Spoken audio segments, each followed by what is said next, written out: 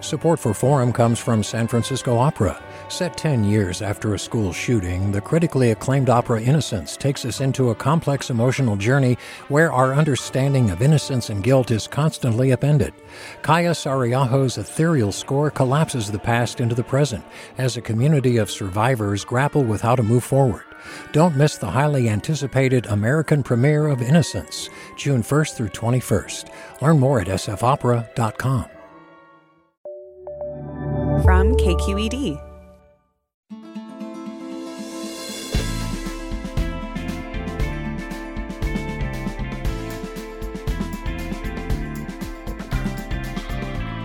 From KQED in San Francisco, I'm Ariana Prael in for Alexis Madrigal. Cal Berkeley alum Sheng Wang didn't expect to take on a career in comedy. But safe to say, after 20 years in the game, he and comedy have a thing going on. And today, Wang's first hour-long Netflix special, Sweet and Juicy, has propelled him into the spotlight. We'll talk with Wang about his long road to this newfound fame, which included cutting his teeth at San Francisco venues. Plus, we'll check in with two local comedians about the current Bay Area comedy scene. That's all next.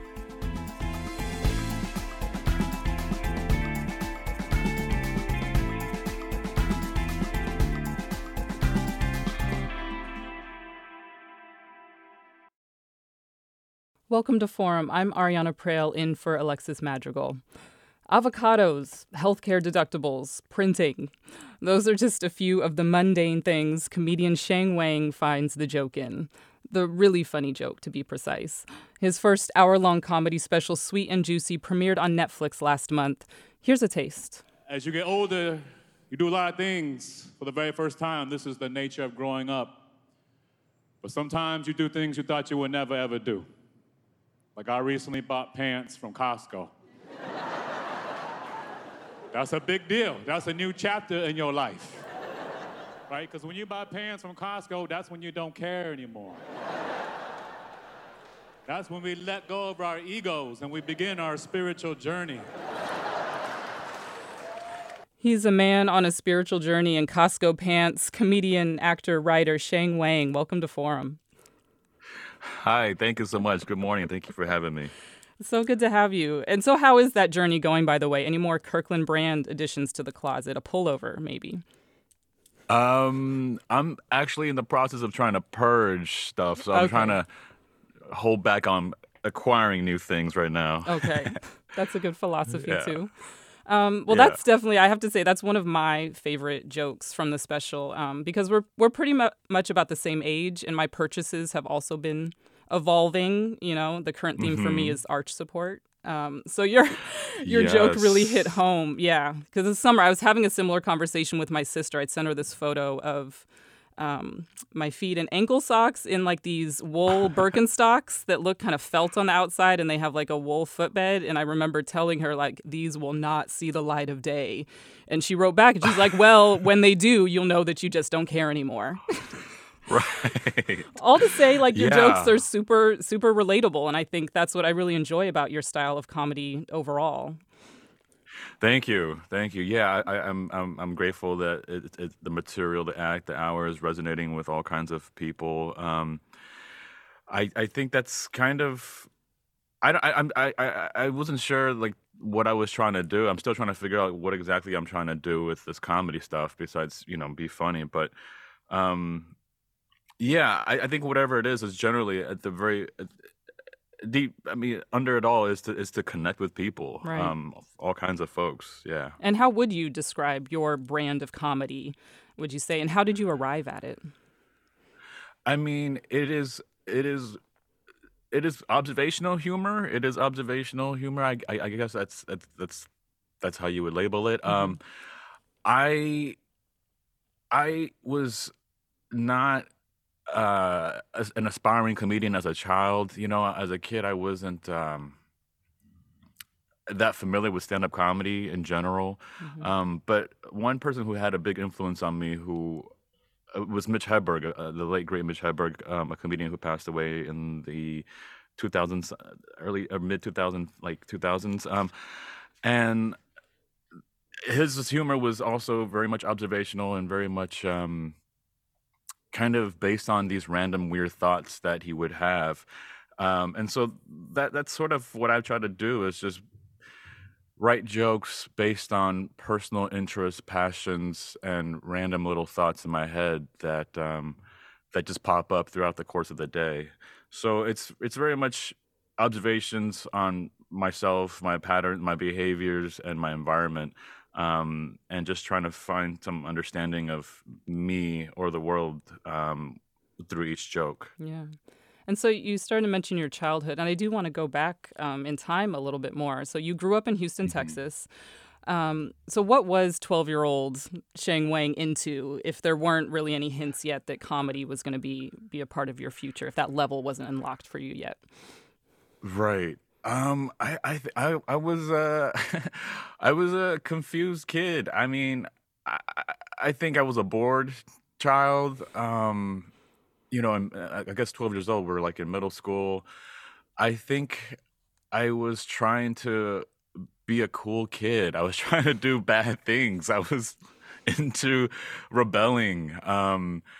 I don't know why. I think it was just mostly out of boredom, and trying to find a place of belonging. I feel like, middle school, for like for many other folks, it's sort of a tough time in your life where you start to realize there's social circles and cliques and different groups that you will not be a part of.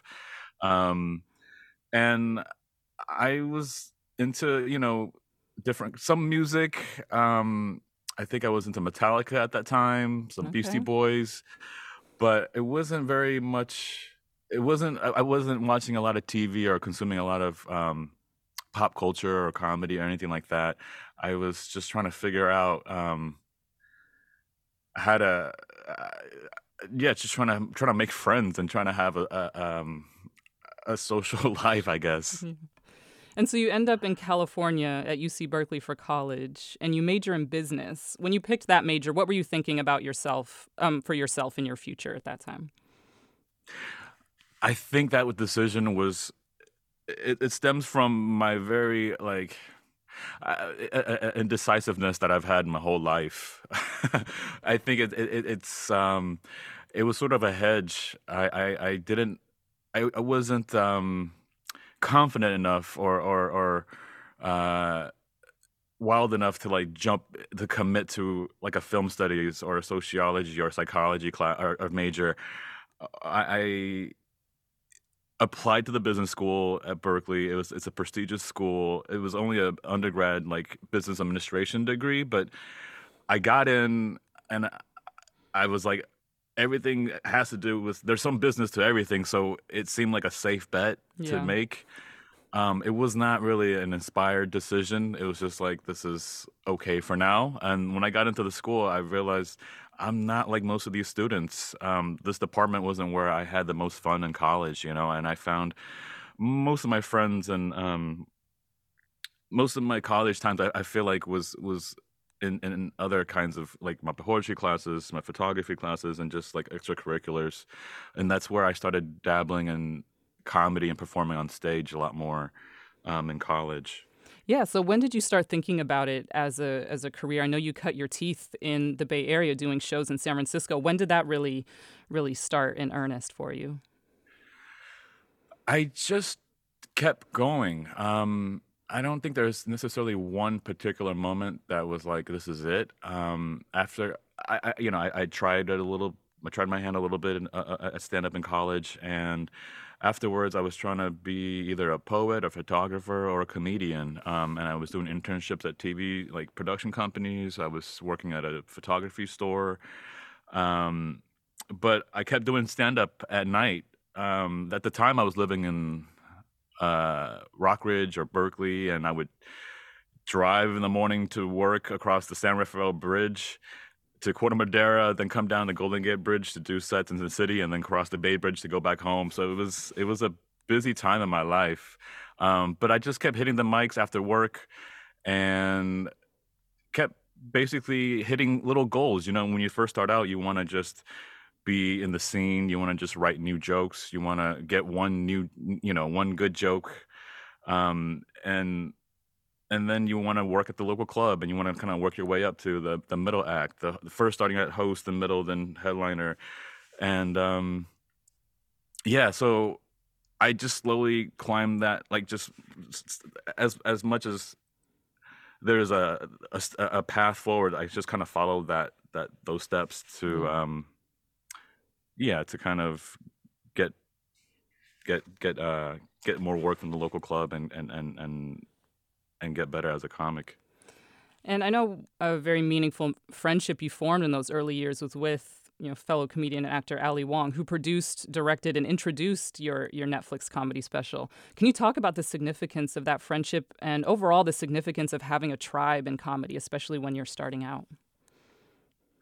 Yeah, I mean, the when you first start out in stand-up, it's very you're much more immersed in the scene. You're seeing your friends and other comedians at the open mics every night of the week, at the local showcases. And those are the most fun times in stand-up, because as you progress and as you move along, you kind of become a headliner eventually. And those days are much more solo, kind of lone wolf journeys when you just go out on the road by yourself, and they have local comedians to do the hosting and the feature work. So earlier on, it's kind of the most fun because you're with your friends all the time. And Ali and I both started in San Francisco. She started just maybe a few months after I did. But we struggled together. We were in New York. We both moved to New York around the same time. That's kind of a typical move as stand-ups. Most people start where they are, where they're local, and then eventually move to a bigger city, and then eventually New York or LA. And it's just nice to have friends in the struggle. And then nice to have friends succeed and then try to follow their footsteps. Ali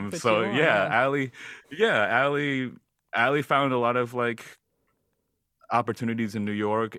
She just kind of popped when she moved there on the scene. It was a pretty quick thing for her. And then she got some acting work, and she was doing some writing. She got staffed on Fresh Off the Boat.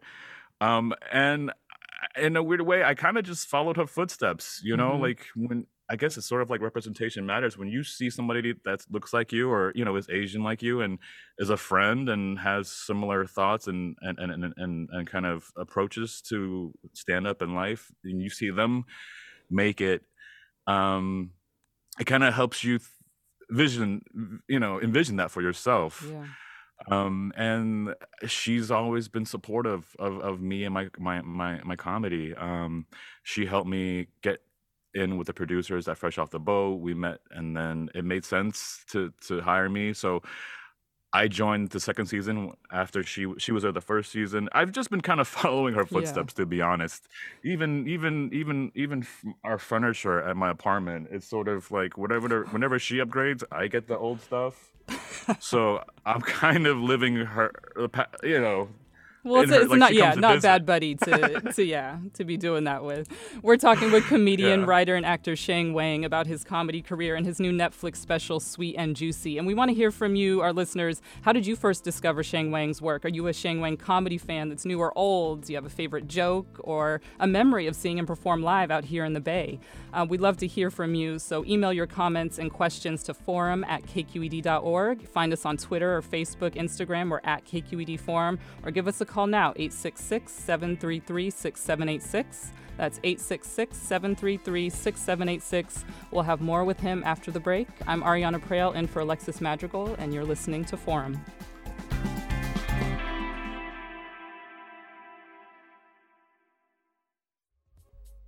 Support for Forum comes from San Francisco Opera. Set 10 years after a school shooting, the critically acclaimed opera Innocence takes us into a complex emotional journey where our understanding of innocence and guilt is constantly upended. Kaya Sariaho's ethereal score collapses the past into the present as a community of survivors grapple with how to move forward. Don't miss the highly anticipated American premiere of Innocence, June 1st through 21st. Learn more at sfopera.com. We've all got those parts of our house where the internet just won't go. Well, if you had wall-to-wall Wi-Fi from Xfinity, you could worry less about dead spots. Because with wall-to-wall Wi-Fi from Xfinity, you get fast speeds, reliable connection in every room, and power for all of your devices, even when everyone's online. That's wall-to-wall Wi-Fi only with Xfinity. Restrictions apply, not available in all areas. Actual speeds vary. One goal I've been working on for a long time, I've been working on having good posture. It's hard, dude. I don't know if I'm ever gonna get there. My whole life, I have slouched because I'm super humble. I'm a good dude, you know? I see that as the default, right? When I see somebody stand up straight, I don't believe that's natural. I feel like they're doing it on purpose. I'm like, oh, you trying to flex on me? I can do that too. I can also pretend like I believe in myself. I've slouched for so long, it feels normal. It feels comfortable. It feels like I'm sending the right message. It's like, hey, nobody hurt this guy. No, man, he already broken. Welcome back to Forum. I'm Ariana Prael, in for Alexis Madrigal. That's comedian Sheng Wang in his comedy special Sweet and Juicy, streaming now on Netflix. He's with us today on Forum. You just had our engineer cracking up because I think he probably was hearing that joke for the first time. So Sheng, how has it been since your special was released last month? What's the response been like? It's been overwhelmingly positive. I'm just so grateful that, all kinds of people are finding it. All demos, different age groups, different, racial groups. I'm just really touched that it's resonating with so many folks. It is sort of like a dream come true. I was writing on Fresh Off the Boat as a staff writer for a few years. I got hired in 2015. After about 3 years, I decided that I needed to push the stand-up part because I was doing so little stand-up as a TV writer, and I wanted to give myself, at least get to the point where I can put out an hour special. And so when that happened, I wanted to see what the response was and if it's meant to be for me to follow, my dream, because I feel like stand-up is really the only thing I want to pursue the most. And I'm just so grateful that it's out there and people are finding it and people are excited and resonating and sharing. It's especially touching when I get messages from folks that have had a bad day, a bad year, a bad week or whatever. It's also very touching when I get messages from a mom or a dad that say that their child wants to be a stand-up and they're supportive. They're trying to support him. And so they all as a family watch the special together. And it's something special because I look, like the kid is an Asian kid and it's just special for him to see somebody that kind of looks like him, do the thing that he dreams about. Yeah, that's dope. And just a reminder to our listeners that if you're one of those fans that's seen the special and has gotten into Sheng Wang's comedy, we'd love to hear from you if you have a favorite joke or a time you saw him perform live in the Bay or a question for him, or even if you're pursuing comedy and maybe have some questions you have about that path. You can email your comments and questions to forum@kqed.org. Find us on Twitter, Facebook, Instagram @KQED Forum, or give us a call at 866-733-6786. So we have a mutual friend, Ronnie Lin. Shout out to Ronnie. Mm-hmm. We were all at Cal at the same time, and he took me to one or two of your shows in the Bay, I think one in New York, when we all lived out there. And so I talked to him yesterday because I wanted to see if there were any thoughts he wanted to express publicly about you. And he shared this. I tried to get him to call in, but he wasn't going to call. So he says, I will say as a classmate and friend, I do remember him talking about doing stand-up, and it's been awesome to see his commitment over 20 plus years and getting recognition he's earned. Yes, it's a very diplomatic message. But does it feel satisfying to be getting this recognition? You started speaking about that a little bit, but how has that been landing for you? I know everyone has a different opinion about and relationship with fame. Yeah, I mean, I don't think I'm famous. I mean, that's definitely not a goal. I mean, the goal is to do stand up, and to get to the point where you can do stand up on your terms, where you can call the shots, where you can decide what place to play at, where you want to stay for the night. I think that's the goal. But it's fun. It's kind of, because for me, I do appreciate anonymity. I do like to just go about my business and walk through the world as an anonymous person. But for now, I'm very grateful when people do recognize me. It's happened, every now and then, randomly in public. But right now, I'm just having fun with it and being, I'll take photos and just say hi and hang out and just talk for a little bit. But until crazy boundaries start getting crossed, then I'll start to, kind of wall myself up a little bit. But I don't know. It's just been it's exciting. It's like when you have a dream come true. It's also like, well, I gotta just do my day-to-day stuff. Yeah. For the most part, I feel like after the first 2 weeks of the high, I'm back to just like writing new jokes and just working on material and just trying to be a good person and live every day well. Yeah. Well, Matthew writes, I first saw Shang Wang on Two Dope Queens, and I nearly fell off the couch laughing so hard. The bit about the hot dog at the stoplight is gold. It's been great following his career. Congrats on the Netflix special. And we also have a caller, Ken, in Palo Alto. Ken, you're on. Hi, Shang, thanks. We totally love your Netflix special. My wife and I, we were just rolling when we heard your routine. Thank you. Love the avocados. What is Thank joy? you. 5 is a crisis. Right. Awesome. And when you just don't care anymore, you buy pants at Costco. That is awesome. When are you coming to the Bay Area? Yes, important question. When are you coming to the Bay? I don't have immediate plans to. I'll try to come up. I love the Bay. That's where I started doing comedy. That's where I went to college, and I just love coming back to visit. I love walking on the hills, and the comedy scene is great, and I can get a lot of work done when I'm out there. So I'll try to come up and visit just to, like, right now I'm not touring. I am just doing Writing. little local shows. I'm writing and trying to build this new material. But I'll probably pop up to the Bay sometime end of the year or beginning of next year, just to jump around and run around the town and do sets. Cool. Thanks for your comments and question, Ken. And, one of the jokes that Ken mentions that you're well known for is the one about avocados, which was from your appearance on HBO's Two Dope Queens show. We have a clip of part of that, so let's hear it. You find one ripe avocado, that's a moment of joy. You find a bag of 5. That's a crisis. It's different now. I can't go out and have dinner tonight. I gotta stay home and handle my business. I got 24 hours to eat 5 avocados. It's high stakes. You only got one move. Guacamole. That's it. That's all you can do. Guacamole is like the banana bread for avocado. Again, that's Shang Wang performing some of his comedy for HBO's Two Dope Queen show. His new Netflix special, Sweet and Juicy, is streaming now.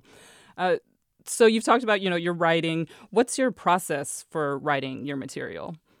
How did the avocados joke come to be, for example? Yeah. So I basically try to pay attention, try to be present as often as possible throughout the day. I'm just noting emotions, thoughts. I'm just making observations about my behavior and just very everyday doing everyday things and trying to find some nugget, some insight, some little meaning or a little something that could connect to maybe a bigger life question or life aspect of life.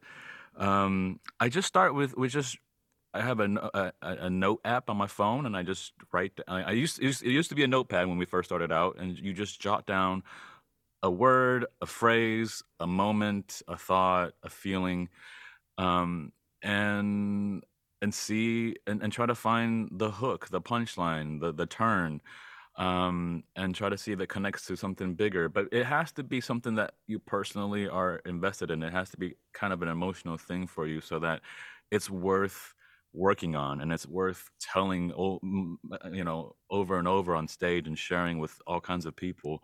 Um, it has to be something that is really connected to you, so that when you do it for the 100th plus time, it still feels exciting and worth sharing. Yeah.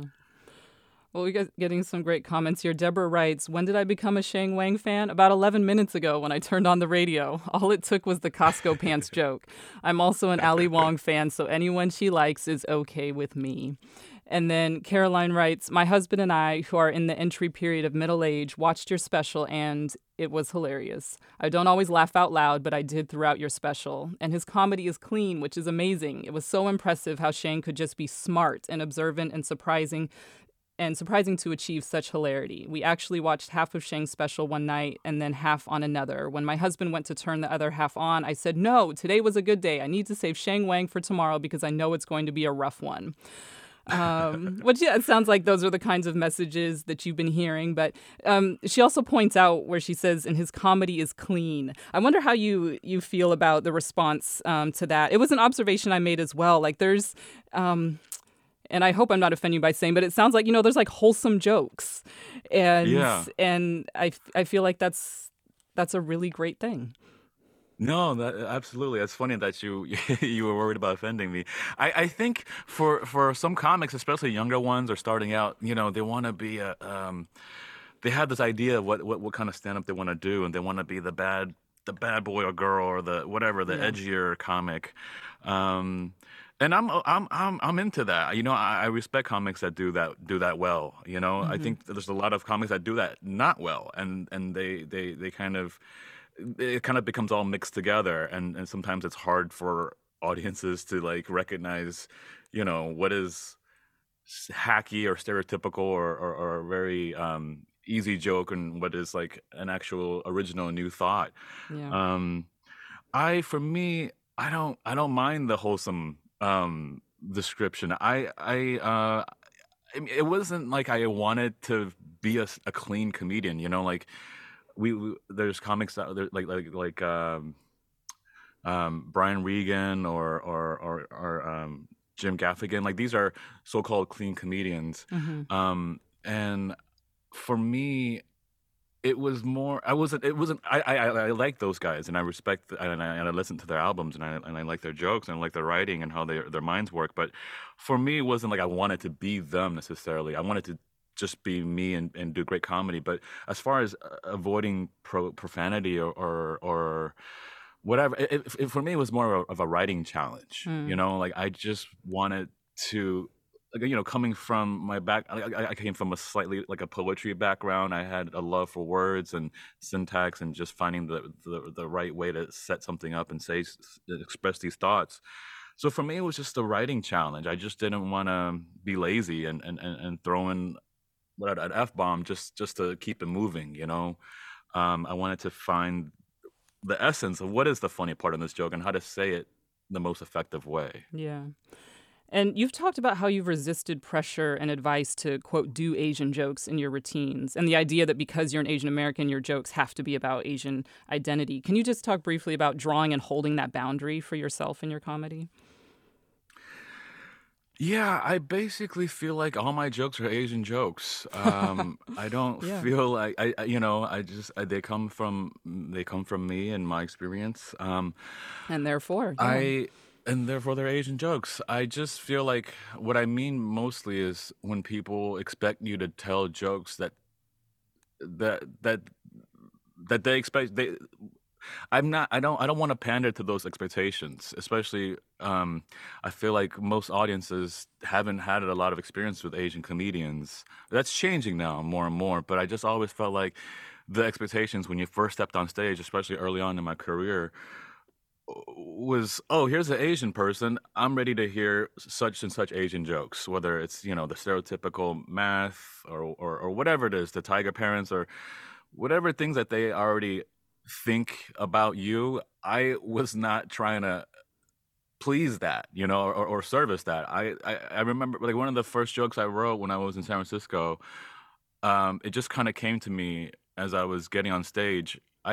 It was an opening line, but it was just me walking on stage, and I would just say, "Surprise, Shane Wang is Chinese," just to kind of break the tension a little bit and like acknowledge that real quick that yes, this is an Asian person on stage, and then move on. Yeah.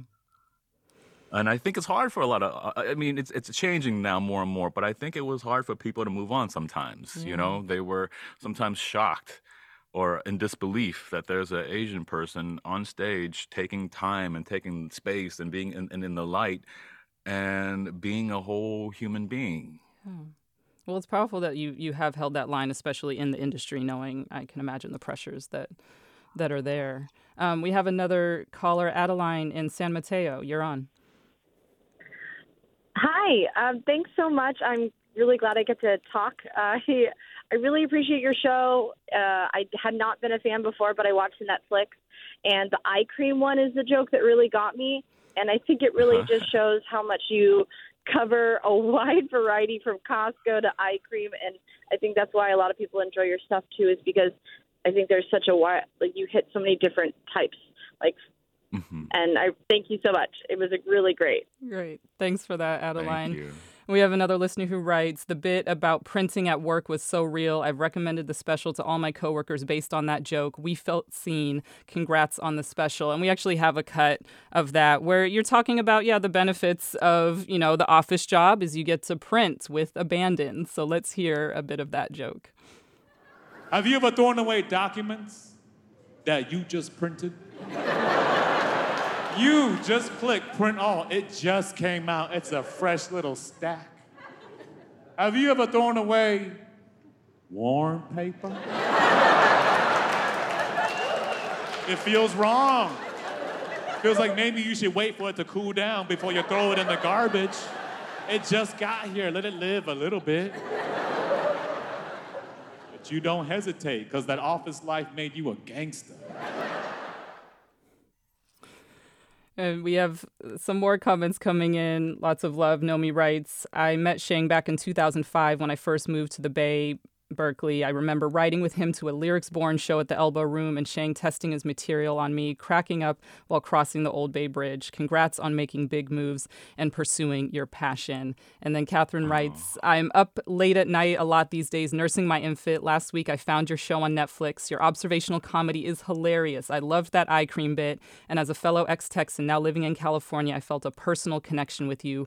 Really look forward to finding more of your work online. So we've been teasing that eye cream bit. We don't have a cut of that, so you're just going to have to watch the special for that one.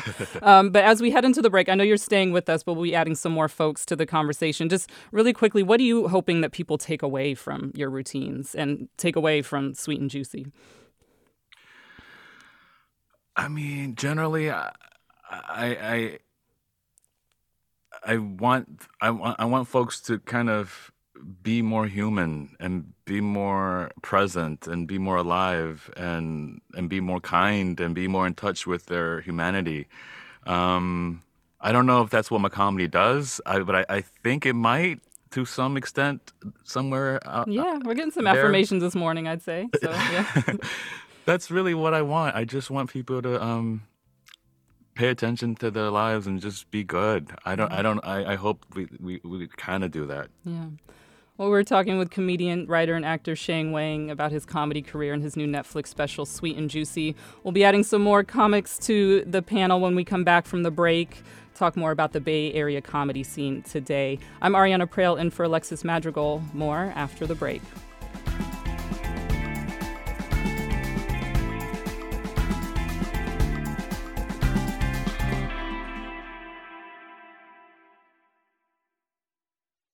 Support for Forum comes from San Francisco Opera. Set 10 years after a school shooting, the critically acclaimed opera Innocence takes us into a complex emotional journey where our understanding of innocence and guilt is constantly upended. Kaya Sariaho's ethereal score collapses the past into the present as a community of survivors grapple with how to move forward. Don't miss the highly anticipated American premiere of Innocence, June 1st through 21st. Learn more at sfopera.com. We've all got those parts of our house where the internet just won't go. Well, if you had wall-to-wall Wi-Fi from Xfinity, you could worry less about dead spots. Because with wall-to-wall Wi-Fi from Xfinity, you get fast speeds, reliable connection in every room, and power for all of your devices, even when everyone's online. That's wall-to-wall Wi-Fi only with Xfinity. Restrictions apply, not available in all areas. Actual speeds vary.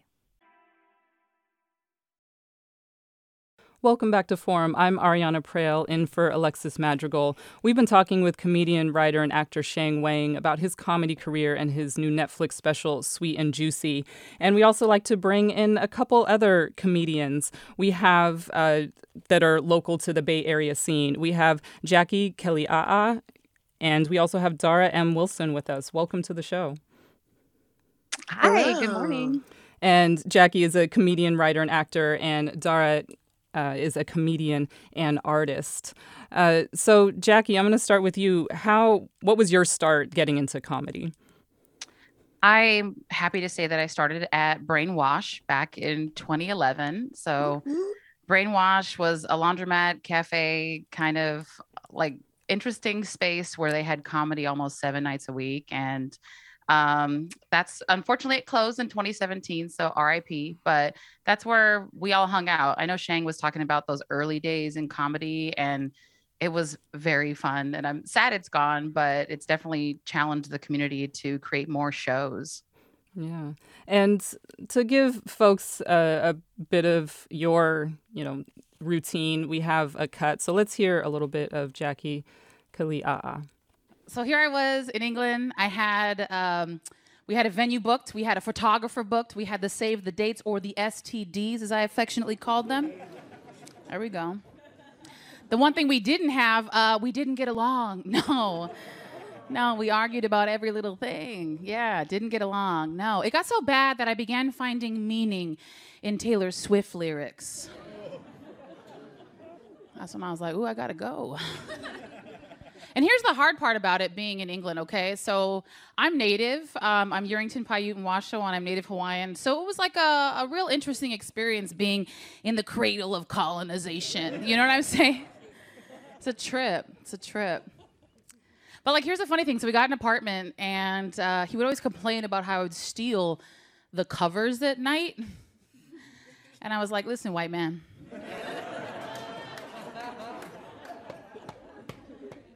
I don't trust you with my blankets. So that's a little taste of Jackie Kelia'a's routine that was actually a part of a recent program for Right Now-ish, Put Your Phone Down, a comedy night that we had here at KQED headquarters. And yeah, Jackie, just tell us a little bit about your comedy style. We got a little taste there, but how do you describe yourself as a comic? Yeah, I definitely talk about the things in my life. That was a reference to once being engaged to an Englishman. So that I'm very critical of the British. I'm also coming at it from being a Bay native. And I think, part of my journey has been traveling to a lot of different places, living in a lot of different places. And I always come back here. So I definitely talk a lot about relationships lately. That's where I'm at in life. But I would say you're definitely going to get a healthy dose of sort of a critique, if you will, of white supremacy. And I think that comes from my roots I was an ethnic studies major at Cal, go Bears. And hey, same here. Woo, there we go. What's up? And, it's very much informed how I first started in comedy. I would look at people like Hari Kondabolu and like W. Kamau Bell, who were asking questions of this. At the time, I would say it wasn't necessarily the most popular take, if you will, when I was first getting started. There's this ongoing comment of like race hack, but it's like, this is just my lived experience. This is how I view the world. So over the years, thankfully, I've come to find my folks and my community who also support that work. Right. And Dara M. Wilson, I'd love to hear your story as well of how you got your start in comedy. Yeah, hello, thanks for having me. I've been a performer from a super young age. I think by the time I was 7 or 8, I was miming. So obviously always been very cool, and stand-up was next. When I got to the Bay, I was doing a lot of solo performance, and I had mentioned to a friend of mine that I was nervous or felt like I really couldn't make the jump from solo performance to stand-up comedy. Like I was like, I feel like these people are laughing by accident. I don't know if I can make people laugh on purpose. And I was helping her out with, she was running a really amazing sketch group called Nice Tan. I was helping them with a read through, and at the end of it, she was like, and Dara's gonna open the show with some stand up. And I was like, right, of course. Because I didn't want to like embarrass myself in front of these people. So she kind of bullied me into it, which is how I do a lot of things in life. And it went really well. And I've been doing it ever since. I found a lot of great community with people like Jackie, who's a very dear friend of mine. And yeah, it's been really amazing. Well, you were also at the Put Your Phone Down Right Now-ish comedy night here at KQED, and we have a cut of your act from that. So let's hear a bit of your comedy. Instead of thinking of myself as an imposter, I now think of myself as a scammer. Okay? Yes. Yeah. So I started in the interview process. I wore my hair in a nice little, like a tidy little natural poof, like I'm one of the good ones. Poof, you know? I waited until I got the job and had it for a few weeks before I installed like the purple Havana 24-inch braids down the back. That's right, and with the earrings and the head wrap, and even I looked in the mirror and was like, wow, she's ethnic. Again, that was a bit of Dara M. Wilson's comedy at the Put Your Phone Down Right Now-ish comedy night here at KQED. And Dara, before we went to that cut, you were talking about working with Jackie, you two collaborate. And I was talking with Sheng Wang about, finding your tribe, especially when you're starting out. What has it meant to have, to be able to collaborate with Jackie? Oh my gosh. Collaborating with Jackie is everything. I was like just a little baby comedian, and I felt like I didn't know what I was doing, and Jackie kind of gave me the confidence to do what I wanted to, which was engage with comedy in a way that felt safe. Jackie kind of alluded to it, that not everybody feels up or open to comedians who are talking about the stuff that we're talking about, and the environment isn't always conducive to that. And by being able to collaborate with somebody who like shared the same values and had the same sensibilities, I felt like I could do comedy in my own way. And that's probably the reason I'm still doing comedy to this day. Mm-hmm. And I want to get into also just kind of what's going on with the local scene and the venues that you like to perform at in the Bay Area. And Sheng Wang, I actually want to go back to you on that. Do you have any particularly fond memories? I know kind of your prime time of, regularly being on the Bay Area scene was some years ago, but is there still something, what do you find special and unique about the Bay Area audience and the Bay Area scene when you're up here and when you were performing early on in your career?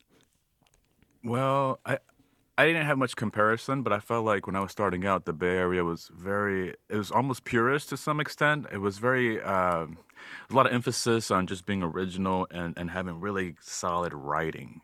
And I think that's what pushed me to keep adjusting and keep polishing these jokes and trying to make them better and better and better. I think the scene was so much smaller when we started. There was also the Brainwash was definitely one of our institutions back in the early 2000s, but I think it was only once a week at the time. And then the Punchline, that's like the local kind of the local Sunday showcase at the Punchline in the Embarcadero. That was where all the comics congregated on Sundays to watch each other perform and hang out. And eventually you would get your audition to be part of that showcase, and that was a really fun and exciting time, just running around those open mics and then seeing everybody at the Punchline Comedy Club. Yeah. And to our listeners, if you want to chime in, let us know what you love about the comedy scene here in the Bay Area, venues that you love to frequent. Email us at forum@kqed.org. You can tweet us, Facebook, Instagram message at KQED Forum, and give us a call at 866-733-6786. Again, that's 866-733-6786. We're talking with comedians Sheng Wang, Jackie Kelly A'a, and Dara M. Wilson. And we're really getting into the Bay Area scene of it now. And so, Jackie, I'm going to go to you. What venues do you like to perform at, and what do you really enjoy about Bay Area audiences?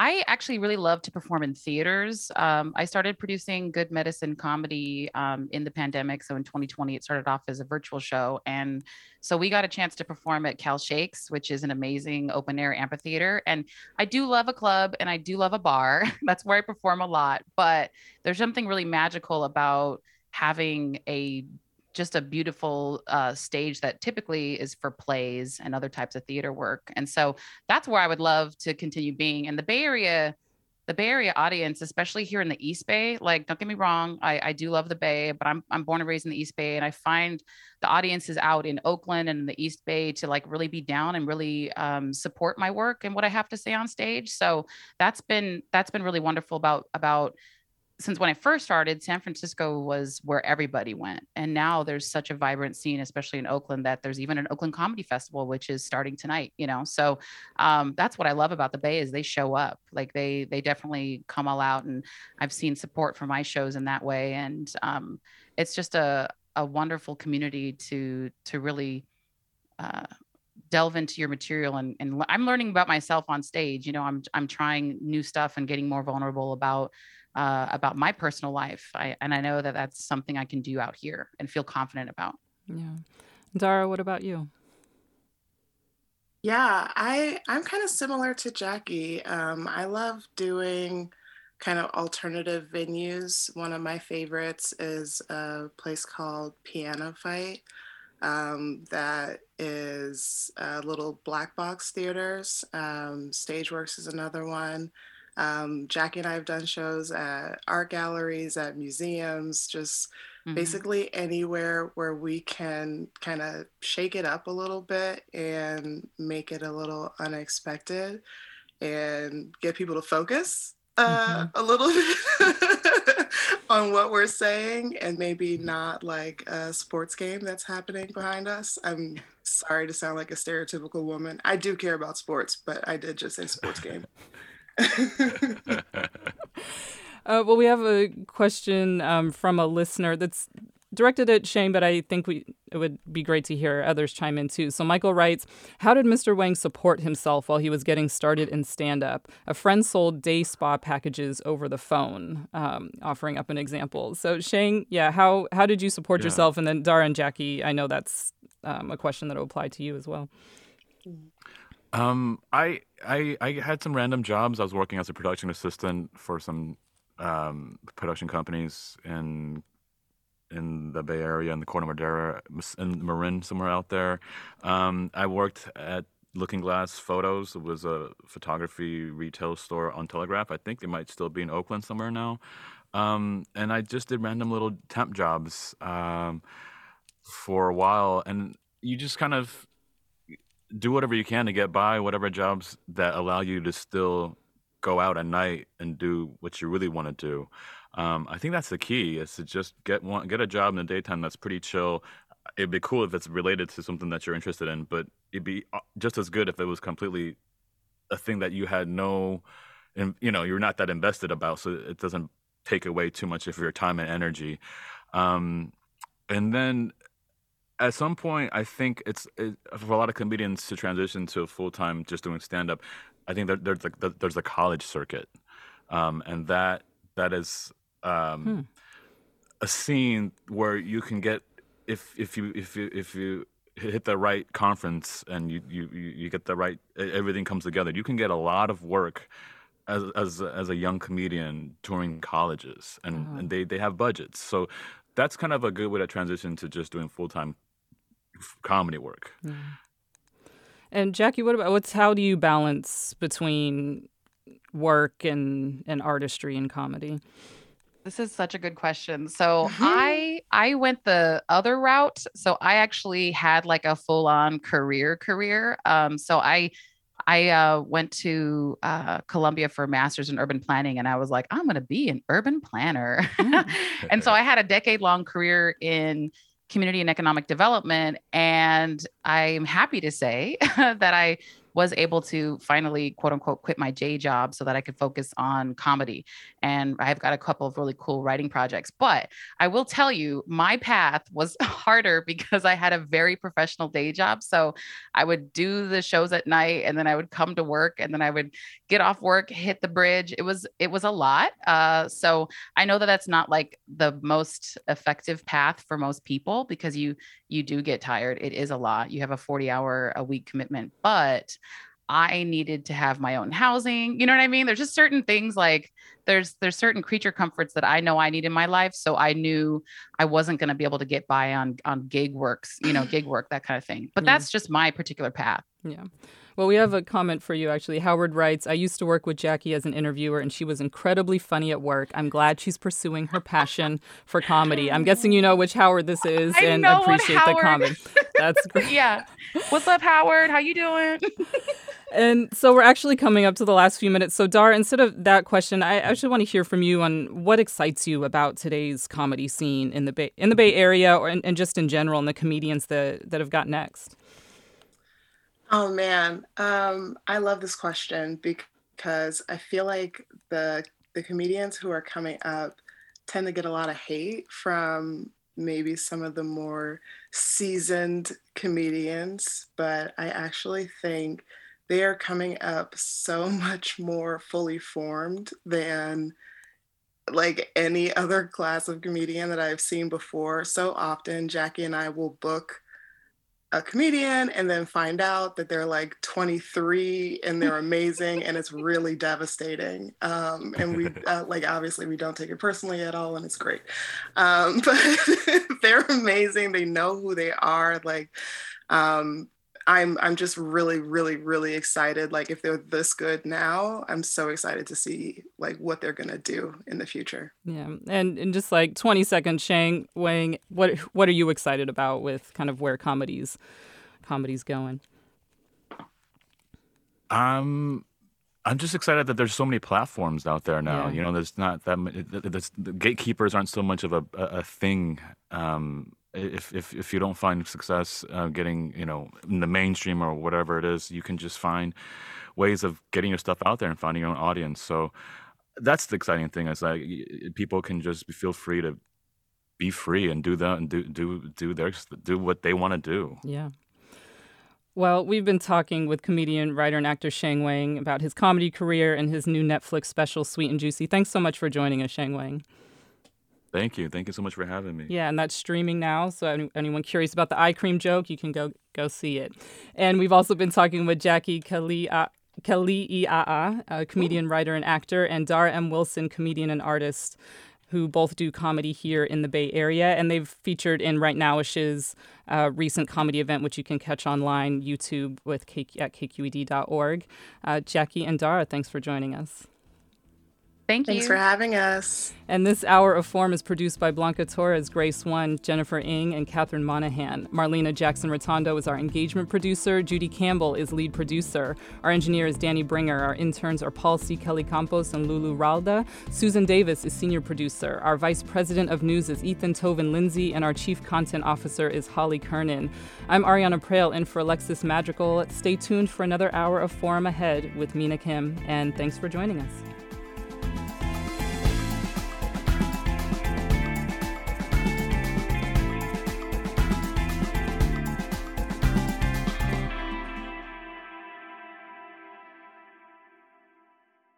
Funds for the production of Forum are provided by the members of KQED Public Radio, the Germanicos Foundation, the Generosity Foundation, and the Heising Simons Foundation. Support for Forum comes from San Francisco Opera. Set 10 years after a school shooting, the critically acclaimed opera Innocence takes us into a complex emotional journey where our understanding of innocence and guilt is constantly upended. Kaya Sariaho's ethereal score collapses the past into the present as a community of survivors grapple with how to move forward. Don't miss the highly anticipated American premiere of Innocence, June 1st through 21st. Learn more at sfopera.com. We've all got those parts of our house where the internet just won't go. Well, if you had wall-to-wall Wi-Fi from Xfinity, you could worry less about dead spots. Because with wall-to-wall Wi-Fi from Xfinity, you get fast speeds, reliable connection in every room, and power for all of your devices, even when everyone's online. That's wall-to-wall Wi-Fi only with Xfinity. Restrictions apply, not available in all areas. Actual speeds vary. All over the country, we need to improve reading in Wisconsin. Schools are changing the way they teach reading. I'm calling for a renewed focus on literacy. We have gotten this wrong in New York and all across the nation. And it's happening because of a podcast. I think your podcast has changed my life. And I'm going to share this podcast with everyone I meet. Sold a Story investigates how teaching kids to read went wrong. New episodes of Sold a Story are available now.